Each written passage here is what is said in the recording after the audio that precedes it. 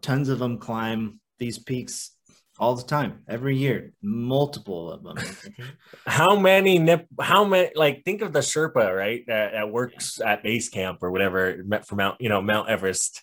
How many times is he going up the tallest mountain in here? Just one Sherpa. Right. So, there's credit where credit needs to be due. And I think this documentary does a good. We can wander our way over, because this is Wandering Ways. What's Bigfoot possibility? Ready? No. Clink. Clink. Click, clack, clickety, clack, click, click, click, click, clack, clack, click. And now, your nature podcast, Wandering Ways. Yeah. Maybe like an owl opening like that. I'm like, bumblebee wings. Yeah, something like and then that. Galloping of like a herd of wildebeest out in the African savannah. Yeah, that would be. Yeah, maybe we should just totally lean into the like radio side of things. Yeah, and then you, right? It comes in like, and now the Reverend. Yeah, and then we just open up with like, hey, how's it going? What's up? Yeah, I haven't seen you in a while. Yeah. No, that would be. I don't know. Maybe we try it out. The new year is upon us. Maybe we just do it for the month of January in 2022. We do like a typical New Year's resolution that only lasts a month. Right. So I love it. No, it's fun. It's all in good fun. You guys know, you listen in. Let us know at wanderingwayspodcast@gmail.com. WANDERINGWAYSPODCAST@gmail.com. And you can let us know what you think, or if you have an idea, maybe you made one for us because you're that great. Yeah, that'd be pretty sweet. New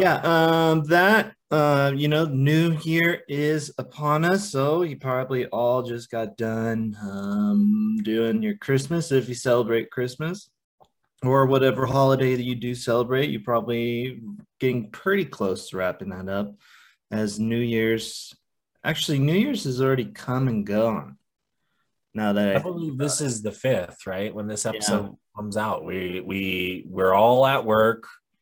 We're all like, man, Christmas break could have been one more week longer. Just because it could have.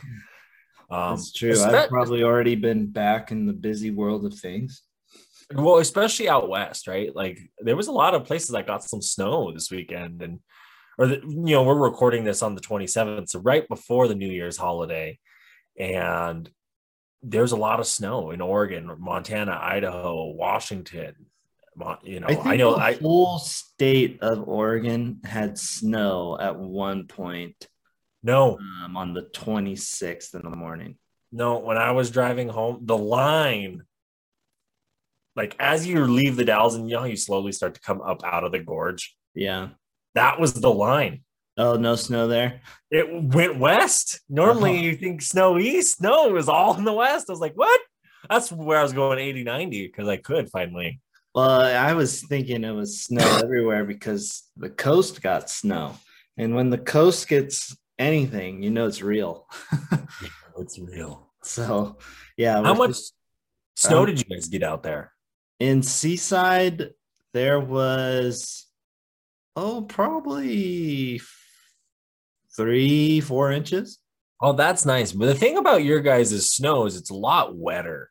Yeah, so it stacks up quick. It also melts quicker. It does, but it's not like this fluffy stuff because where it's like it takes a little bit longer to get taller. But that wet shit, I remember in Corvallis when we were down there and how it affected us. It got bad. Yeah, this snow's I think on par with that level of snow. Oh wow. Yeah, because I'm here in Ashland now, and there's a good amount of snow on the roads. Yeah, but it was like a couple feet that came down in like a day in Corvallis somewhere down there. That was what was crazy. Yeah, I think there's parts of Oregon that were supposed to get that much. So Heck, Corvallis might have been one of those just because of its location. Yeah, I could have. I don't know. No, I love the snow. I mean, I hate it. I love it. I think I was the only one that woke up in Oregon and was like, oh, this sucks. I don't know. I woke up and said, "Oh, this sucks. I don't like snow." Right. Um, I was driving because I drove all day yesterday. Well, most of it because the nice thing about the coast, at least with a lot of the coast, seaside, the snow stayed, I think, all day. But like basically Lincoln City South on the coast, the snow was melted by the time I Oh, hit it. But I had to come across one of the passes, and then you start getting into the snow more. And when it's like snow, one, you have to drive a little bit slower, because you can't rely on those brake slams that you use to, otherwise you'll go spinning. Two, you got people that drive two vastly different speeds on the road. You got the speedsters and the people that go slow as shit. And managing those is a whole challenge in itself. But why do you what think? really annoyed me was when the snow was falling itself. Okay. And it would hit my windshield. And I'd be like, all right, my windshield's all wet. So I need to use my windshield wiper because I can't see because it spreads out. But it's not enough moisture for the windshield wiper to work smooth. Oh, So it's like, and I'm like, this is annoying as shit. So I'm like, all right, maybe I'll just let it stay a little bit longer to get enough moisture. Well, because it spreads out, you can't see shit. So I'm yeah. like, well, I gotta go, and I have to listen to the whole damn time. And I was just like, this is the dumbest thing. Like, people like this? Yeah, not driving it. No, I'm one of those speedsters. I was going about 70, like average speed the way home on it because, like I said, you can drive on the snow. It's the ice that gets sketchy. Yeah. And it's funny in the state of Montana, everyone gets over to that right lane on the interstate because I got to throw my hazards on. There's snow coming down.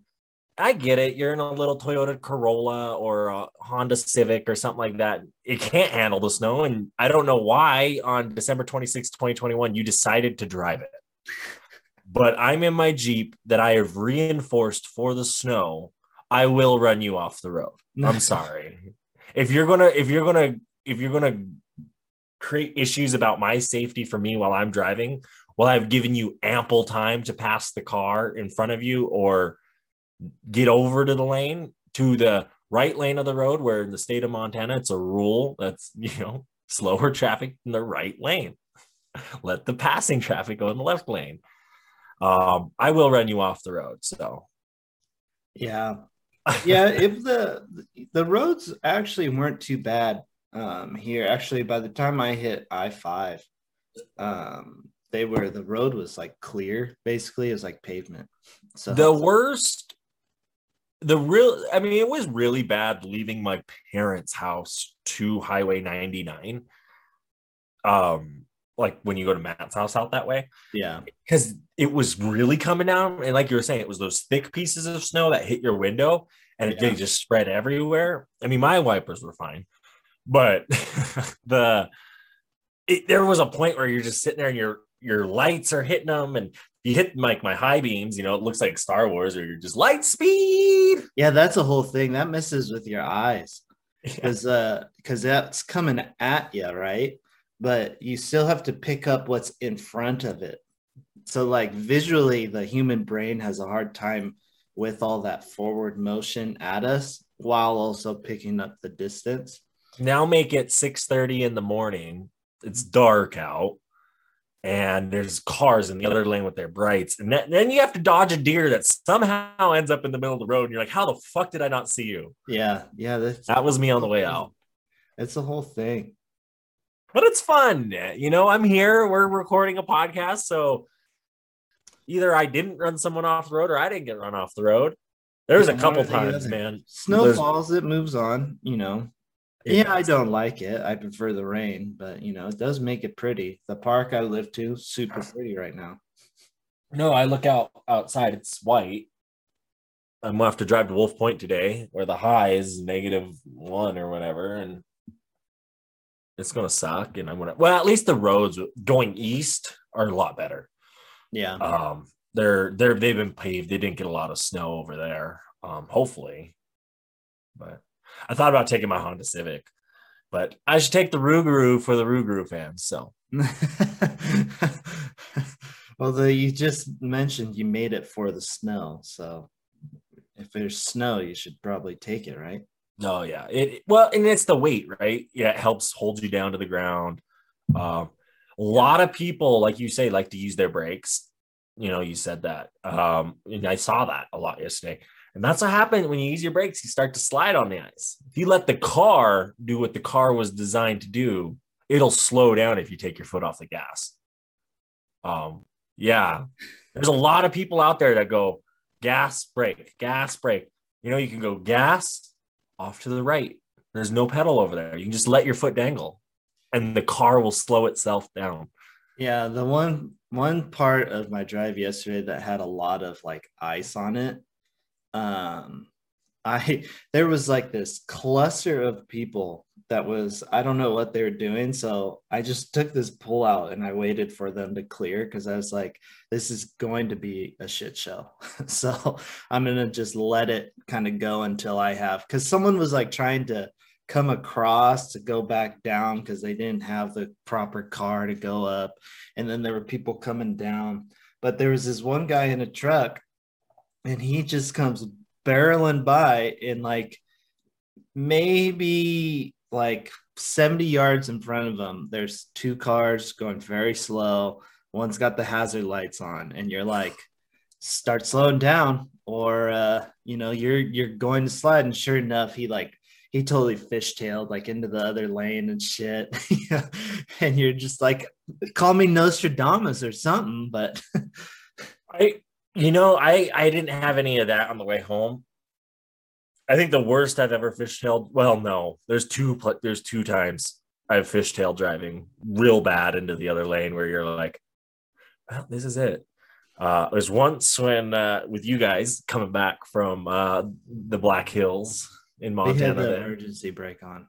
I know. We were trying to pass a semi truck because that's the shitty thing. He's got 18 wheels kicking up that dusty stuff plus the snow, and you can't see, but you get around that truck, you're like, holy shit, I can see now. And then there was a time when was it? We were going down to Lake Havasu, and we're by Big Sky. We're going from Bozeman to Big Sky. We're in that canyon there.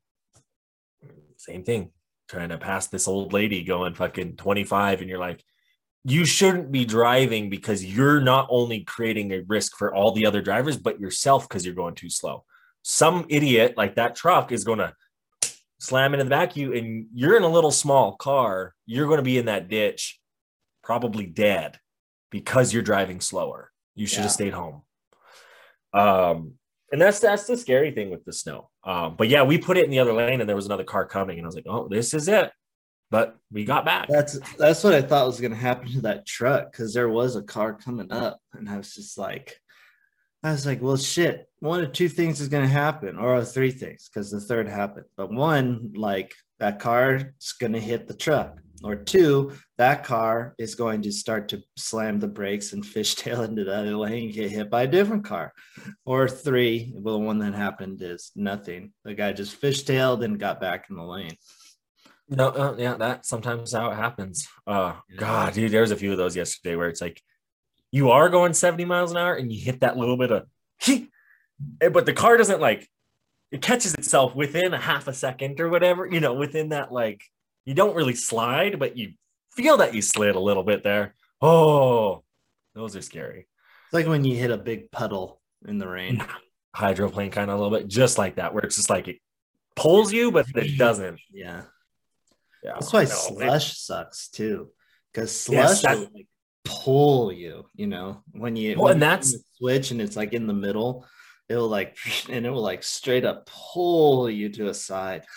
Well, and that's the issue with that lane, right? People like to get over and pass in that, and I'm like, I'll stay in the snow because you have traction in the snow. when you're going through that slush into that like lane where cars are driving and that slush is just getting pushed over and turning into ice in that lane. Yeah. That's where you get pulled one way or the other. But to be fair, all the bad drivers yesterday had Washington, Oregon, Texas license plates. North Dakota, I saw a few, which I was like, what the fuck? Like, you guys should know. But it was when they were going through the mountains, like in Idaho. I was like, oh, it makes sense. You don't have those. But yeah. Speaking of snow, ice, and mountains, that brings us to the topic of today. We're going to get every now and then we find a documentary that really kind of tickles us. And I think the last one that really tickled us was that Sasquatch one about all the pot farms and them blaming murder on my boy Big. oh, why did it tickle us, huh? I don't probably because it was Bigfoot. It was, and we like to do Bigfoot for you guys. And you know, we tried to find him. I looked in Oregon, I saw a nice little den of some sort. Could have been just a hole in the rocks, but it wasn't. I thought it could have been a Bigfoot cave, wasn't. No, well, it's because like my new shirt, you know, he's the social distancing world champion. So, well, so I was having actually a conversation with Cody, Ray's brother. Ray, we interviewed here about firefighting. About Bigfoot because he believes, and we were having a conversation, and I said, you live down in Mescalero, you guys had bears down there. He goes, all kinds of bears. I said, how many of those did you see in the wild? One or two. Okay, how many mountain lions? I know they have mountain lions there. How many? Never seen one. Okay, yeah, and I think there's less Bigfoots than mountain lions, so let's stay with that.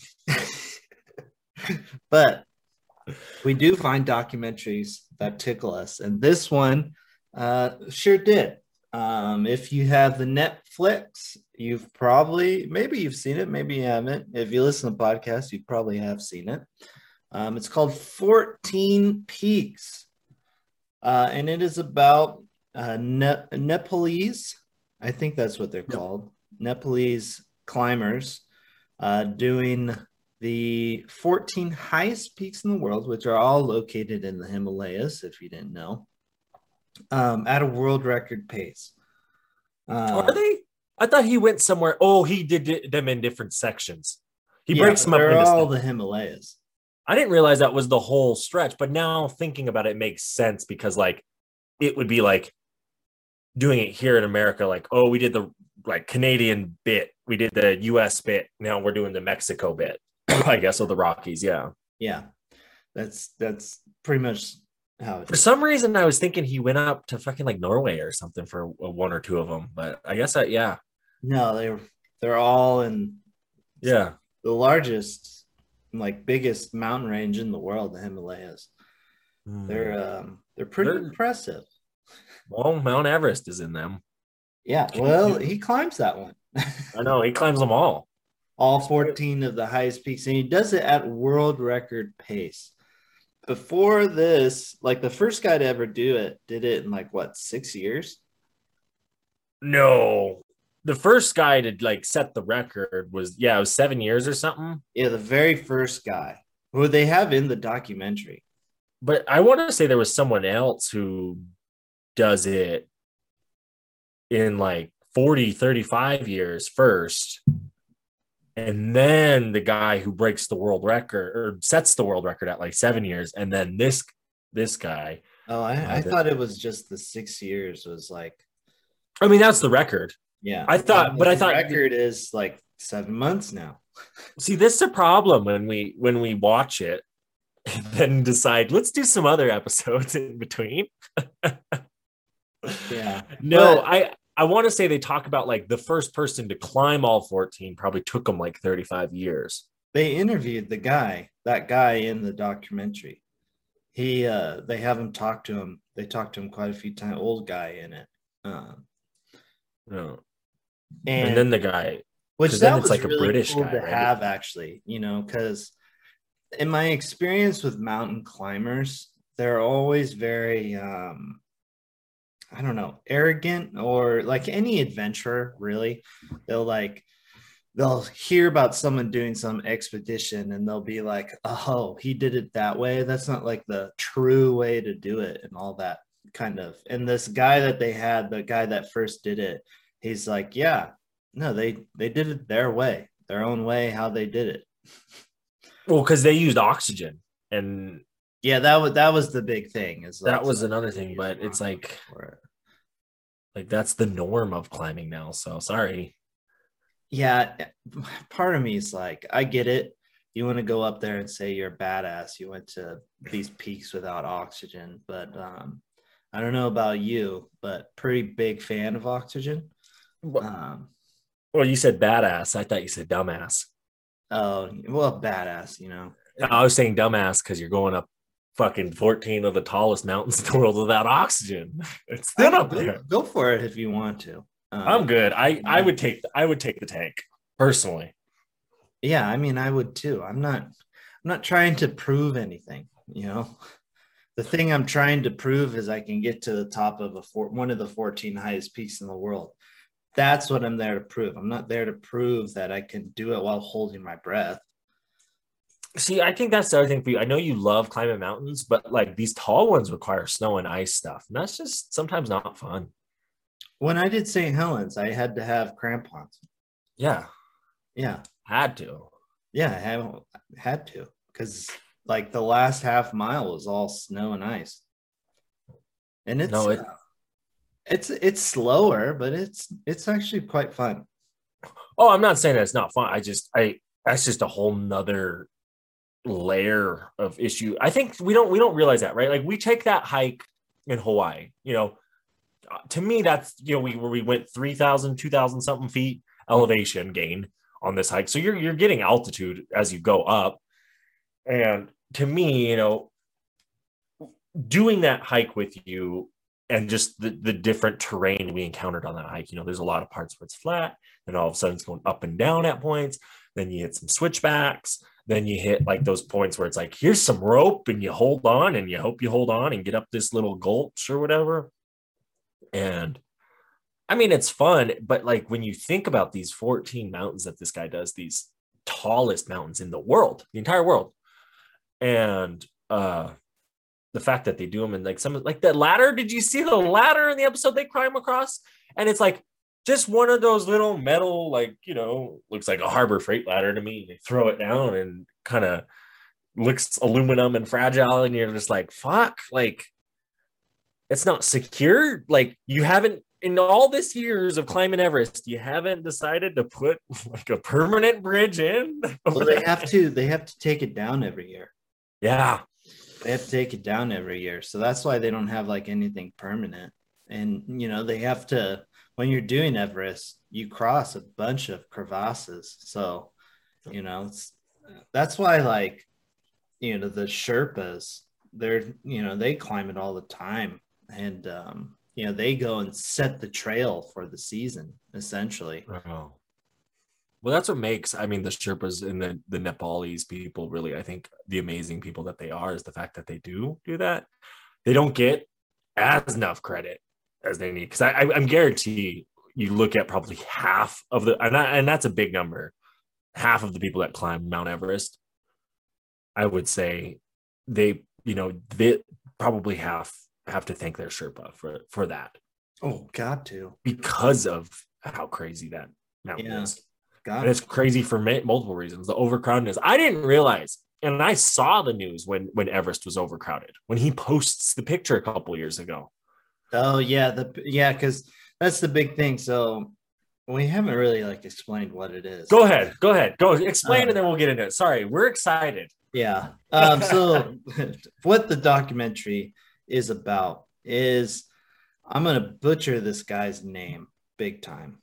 But he's a Nepalese guy, and he wants to do the 14 highest peaks in the world at record pace. I'm going to try his name. I apologize. I'm not going to get it right. It's Nimsdaya Purha. And they call him Nims the whole time. Yeah, Nims. They call him Nims. His name is, whatever. But Nims, he wants to climb the 14 highest peaks. First, he realizes he's pretty good at climbing mountains. And so he goes and he gets a team of all Nepalese people to climb the 14 highest peaks. And their goal is to do it in 7 months, which would be world record pace by a lot at this time. Like 6 years. No, I think that was, I'm pretty confident 6 years was the first, and then like the next was like 3 years or something. It was like, I know that the record before these guys broke it was multiple years. That's all and it was like a few. I know these guys were doing something unique by doing it all in one season, because even they talk about like some of these mountains, like Everest. There's a season to climb Everest. K2, there's a season because it's harsh and you'll die if you don't do it right. Yeah, well, there are winter seasons, but for the most part, there's this ideal climbing season, and that's when they're going to do it. They're going to climb it in this. And there's a lot to it, like Everest. When you climb Everest, the days that you can climb to the summit, that's really only like, I think it's like a week of the year. True. I think it's like 2-week window. Yeah, where you can get up to the actual summit. So these guys decide to do it in the whole like climbing spring, summer climbing season. And they run into a lot of different challenges, from permit getting to one, they have to get to each of these different peaks or places with all the peaks, because they're all relatively spread out, because again, Himalayas, very, very large mountain range that covers a lot of ground. And so there's the logistics of it, and all of that. So it's really, I told Jared to watch this for that reason. What you're saying, what the kind of the line you're going now is like, there's a lot to this show that is going on, and you're doing a really good job explaining it. And just like the process that these guys go through, the fact that his, like, not only that, but he's living like a normal life. His mom is going through some conditions during this whole thing. Yeah. So he's dealing with like, hey, there's a lot of people out there counting on me for this. And which is funny, and I love it. And you can see the tie from the Nepalese people to the native culture, but just even the fact that like his family's like, what do you think you're going to do? Go climb mountains? Like, come take care of your mother like you're supposed to. You know what I mean? Like, yeah. No, he's a great dude. And the fact that his training, they go into his training, and he was what do they call the British? Yeah, he was like a special forces. For the British Army. Yeah. Yeah. Really good. Yeah. And that's where his training, I think he realized I can do this stuff. Well, yeah, I think that built the base, because then when he got out, he started like climbing mountains, like actually. And he realized that he's pretty dang good at it. So he is like, and then he saw this idea, and he's like, let's do it. And so basically he put this team together, and they're like, let's go. Well, and I like the team, right? And I like how he explains it with his friends and these people, because he said, for each mountain, we got kind of a different team. There's a core group, obviously, but there's some different guys that are probably doing each one with them. And just listening to them and the way they talk and the way he wants to do it for his people, like almost to the point where he's like, I don't care if you remember my name. I care that you remember I was a Nepalese man first. Yeah. I wasn't Sir Edmund Hillary. I am this guy. I am the best. I will be the best. And just that attitude and the humility behind it as well, of like, I'm the best, but I'm not going to tell you I'm the best. I'm not Tom Brady. I'm not going to say I'm the GOAT, even though I am. And I'm loving hiking mountains. Yeah. He approached it very well, I thought, because he did it for his people, because they have been climbers. They're, historically they're climbing people, because of where they're located. So it was nice because it gave credit where credit was due. You don't hear about any Nepalese mountain climbers or adventurers that are famous, and tons of them climb these peaks all the time, every year, multiple of them. How many, like, think of the Sherpa, right? That works at base camp or whatever for Mount Everest. How many times is he going up the tallest mountain in here? Just one Yeah. Sherpa. Right. So, there's credit where credit needs to be due. And I think this documentary does a good job at giving them their moment that they deserve. No, and I think it's good that we're talking about it too, to help with that moment, because I don't think our media, if it was a white man, they would have covered this a lot more. Mm-hmm. And the fact that it wasn't, it's not being covered it wasn't covered as heavily nationally. Yeah, no, not at all. And I think we need to give Nims his moment. Yeah, he deserves it. Yeah, 100%. He does deserve it, which, hopefully we're doing a good job at giving it. I hope. Hopefully I'm not butchering it too much. No, it was. I mean, I really liked it because, like you said, he starts out and he figures out, we're going to these mountains. He does it. I mean, for the first few, I mean, they're rolling. They're putting these things down under their belt, like one mountain, two mountain, let's go. Yeah, they're moving at the beginning. And what's funny is, they lose so much time there too, because they end up saving lives. So yeah. They talk about altitude sickness that you can get that really affects the lungs. You build that mucus kind of layer up, and finding that guy that was, he talks about it being a Yeti or whatnot, but they end up saving lives while doing this whole expedition, which is like crazy. He's like, all right, we got to do this quick. I got to go up, but this person's dying. All right, we'll take them down, then go up, type deal. Which is, that's huge and very admirable of them to do that. Well, they say that right on Everest.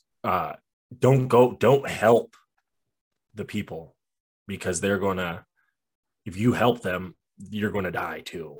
Yeah. Well, just because the energy you're exerting. Yeah, when he did that and went to Everest, and he takes that photo that went viral, that and everyone talks about how crowded Everest is. That really showed like what Everest has become now, which is sad. Everyone just wants to do it, and it's become easier to get to the summit of Mount Everest because of these Sherpas, and because it's I'm sure there's some sort of like packed down trail underneath the snow on the dirt that's even starting to form from the thousands of people that climb this place. Yeah, there's probably something. And what sucks is, Everest is such a delicate, it's the tallest graveyard, or not graveyard, what is it? Junkyard in the world, the highest junkyard, because everyone takes those oxygen tanks up, but they don't bring them down. And you can't take a helicopter up that high to then pack them all down. So people have to literally pack it down if they want to clean it up. And that there is very dangerous in itself. And to be fair, like those other cultures, trash it's okay to do that in some cultures where it's like, that's just throw it off the side of the mountain. I don't think it is okay though in this case. Really? Yeah. It's become a thing. Yeah. Is what you're saying? Okay. Because people don't have the energy to carry it down. They bring it all up, and they're like, I don't want to carry this empty tank down, so I'm going to just leave it. Yeah, I guess. And also you find new bodies every year. Yeah. So, the new body thaws. sometimes bodies from way, way, way long ago they find, which those are always cool. The snowdrift kind of stuff.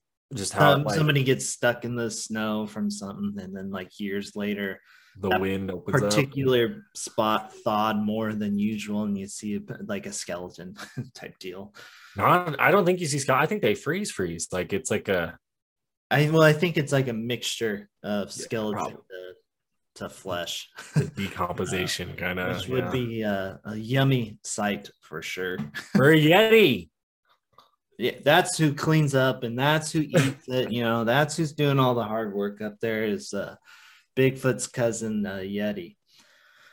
But before we go too much farther into the documentary and how it finishes and closing thoughts on it, I want to show some cool shit in nature because you know we're talking about cool people doing cool stuff in nature. So I guess it's time to show some cool shit in nature. Well, and this is definitely, you know, as you're getting that loaded up, a documentary for the wanderers to like I say, you know, you get off this podcast today, flip it on Netflix and just throw it on in the background because this is just wonderful. Wow. Is this just a photo? Yeah, I got two today. I got a photo of snow leopard. I thought it fit. You know, these do reside in the Himalayan mountains. So I thought, and this is my favorite big cat. So it's like, duh. But the snow leopard, the ghost cat, this is a picture of it. It's a very nice picture of it. I think it's in a zoo. Yeah, the rocks behind are kind of questionable. Yeah, that's what's doing it in the water. Like I think that's ice. Well, like frozen something. Yeah, I think it's snow behind him. But it's the rocks in the back are kind of questionable. Yeah, beautiful snow leopard, beautiful kitty. Yeah, very, very beautiful. But the other real cool shit in nature is this video that is super cool. It's a video of a volcano eruption, and the video is like taken from space. But I love the like circle of the normal clouds that the volcano has created around it. Yeah, it's really cool to kind of see because it's just. You know, it's like almost like the classic mushroom cloud kind of that you see all the time for atomic bombs. Well, I think it is because look at the ring kind of if you look at the smoke, right? The like volcanic ash, there's that white cloud on top there, kind of looks like it's on top like a cap. Yeah. The ring, there's like a thicker band of smoke or whatever around it, almost like a circle, like it is a ring like that going up into the air. Mm-hmm. This is a really cool video, though, because it's an angle that you don't see often for volcano eruptions. So, no, you don't, and it's a unique perspective for sure. Yeah, which is why it makes it some cool shit in nature. You know, your last cool shit, the bubble freezing. Did you get the one I sent you of like? I tried pulling it up to show. That one is a cool shit in nature. I just. It's hard to get Instagram videos onto. I assumed onto the podcast here, but it was more bubbles freezing. And what was cool about the one you sent is it had the snowflakes in it, and it like spun for a while, which was cool to like see. So it was neat. It was definitely cool shit in nature. So maybe we'll make an appearance. I don't know. You'll figure out how to do Instagram on Zoom. I know how. It's just it's a process. Yeah, and when I don't have time to prep, as much time to prep, it's hard. I cop out and go with the easy ones to do. I don't blame you.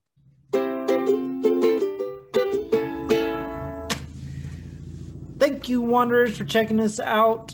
Make sure that you are hitting that like button, that subscribe button, leaving us a review on the iTunes, on the Spotifys, or wherever that you are checking out this podcast today. We really appreciate it. Any kind of feedback, we love it. Make sure to check out the YouTube so you can see our beautiful faces instead of just listening to those beautiful voices. But hit the like and subscribe button there, too, to see all of the fun Wandering Ways stuff. Yeah, on the YouTube too. Make sure to check out those videos like Mark's amazing 30-day road trip where he lived out of the back of a Jeep. And if you want to commemorate it, go ahead and pick yourself up that Wandering Ways swag. In the Linktree bio, click the swag button. If you're just on YouTube or Google or some sort of thing, go teespring.com/wanderingways. You'll find us. You'll find socks. You'll find shirts. You'll find whatever you want to put our logo on, and you can have it for sure. And maybe you only like one of the Wandering Ways team members here, and you want to check out maybe just me personally, because obviously I might be the better one. Check me out, Reverend Marcus, on the Instagram, on the Twitter. I got some fun stuff there. Hey, and you might be into Jeeps. You could check out my Jeep, the Rougarou. You might be into adventures. Check out Zach of Wandering Ways. Who knows? You can find it all with us at Wandering Ways, the nature podcast. Yeah, let's keep wandering on. But I see you moved. You're getting ready to move. Your books are off your shelf behind you, so I get it. You got other things at hand. Yeah, this depending on how many we can record here soon, this may be the last one in this place. Ooh. Yeah, I'll have a new studio or whatever set up here, hopefully within the next week or two. That would be cool. It would be very cool. Hopefully it works out for me. Well, I mean, I'm moving for sure. So, this place here in Ashland is no moss. I'm still going to be in the Ashland area, but not in Ashland anymore. Going back though to 14 Peaks, the documentary, there's another really cool part in it that I appreciated, and it was when they got to K2, which, if anybody's not familiar with K2, K2 is the deadliest mountain. It has the most deaths associated with all of all the mountains. I think it's the technical climb. It's the hardest to climb in the world. Yes, technically. And we've talked about this before. I read a book in like 7th grade called 3 Cups of Tea about a mountain climber who he tries to climb it, and he actually ends up going down into like a village down there and building schools.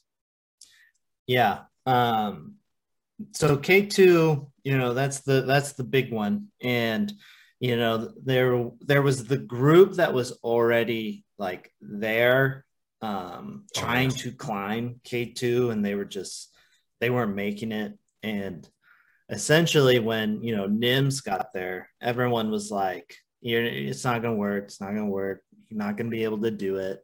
And he basically was like, no, we're going to give it a shot.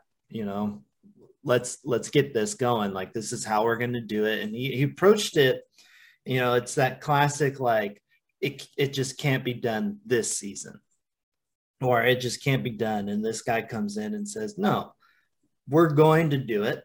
And sure enough, they did. And they bring the people that like climbed it with them, that were just doing K2, and like the joy and satisfaction they got because they got up there and they were so thankful that, Did anyone stay behind? I want to say I thought one of the dudes stayed behind. I think so. Like the chick went up with them, and she was super, because what happened is they showed up to they showed up at night, they're all sitting there, they run into camp, they meet these people, they're talking to them, so they get drunk, they have a little party, and then they game plan.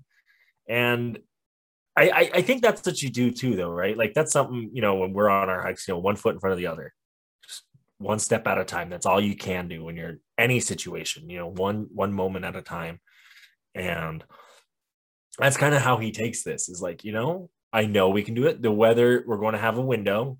We're going to use that window, and we're just going to roll with it. And I think the problem the group before that they run into is they're really playing. It has to be perfect conditions for us to go up. And if it's not perfect, it's a bad time to go up.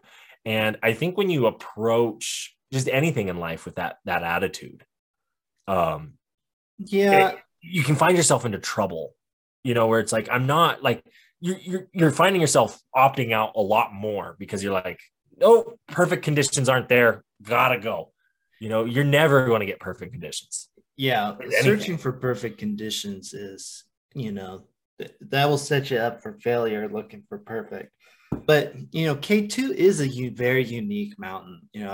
I've talked about it before, very, very little bit on the podcast, but, there's a guy I follow on Instagram, Colin O'Brady. Oh, yeah. He tried climbing it in the winter season K2. And so they start climbing the mountain, him and this. Before you get into it, why would you do it in winter versus like the summer? To prove that you can do it in a harsh. Oh, okay. So this is like, okay. People do it, Okay. All right. I was just curious. I didn't know if it would not have been the first person to do it. I just didn't know if it was like, oh, it's a different route in the snow or, something like that where. No. This is just like, I'm better than you kind of. I'm a really good mountaineer. Okay. Thank you. But so he goes and he's going up with this group, this guy that he went to go do it with. And then there was like 6 others. They were climbing and they're at one of the camps. And when he's at the camp, he actually gets this weird feeling and he goes back down to base camp and he calls it. He ends up not even climbing K2. Oh. The other 6 people are like, all right, we're going to keep going. All 6 of those did not make it off the mountain. Wow. Yeah. So, K2 is, it's a winter season, so the weather's harsher and all that. You have like these very tiny windows that you can do it. But that's 6 more body count for the mountain. So K2 mountain, is it's legit. They talk about the ice shelf that essentially if it falls, like just even a crack of it, it's going right down ideal climb route. Don't they have a lot of avalanches too? Yeah, I believe. Yeah. Wow. No, it's crazy. They actually don't they experience an avalanche on one of the hikes where it doesn't necessarily go where they're hiking, that you just see it. Like I can't remember. I want to say it's down one of the valley, like not their valley, but you see an avalanche. It's like, holy shit. Yeah. We've had avalanches on cool shit in nature. I could be thinking that, but I want to say they're hiking up above and you see that you could see the snow kind of moving. Oh, maybe. Hey guys, let us know. But email us. Yeah, so that's the K2 part. And then the other real fascinating part of the documentary is when they get to the Chinese portion of it. Because they had permits and then they were denied the permits, and they had to reorganize how they were going to climb all of these mountains to hopefully be just able to legally go and climb one of the. Yeah. Well, and that's actually something, and I think that's an episode we want to talk about down the road, is about permits and just getting into the permits. And like just the way like even the Chinese government is, and like I want to say, didn't they show up and realize their permits were revoked because the Chinese government told them they couldn't go up? I don't remember how. It was kind of weird. They lost them, but I know that they had them and then they did not have them.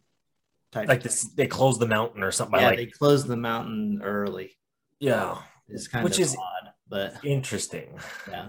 But that's something, with all trips that, we don't think about sometimes, the different governments involved, especially with something like this, right? Like, cause he's going in, Pakistan, Nepal, China, these various different countries that, they're going to have different laws and regulations on how to climb. And even, which is interesting, some of these mountains, since they are the border, you can climb up on different sides of the country and people will do that.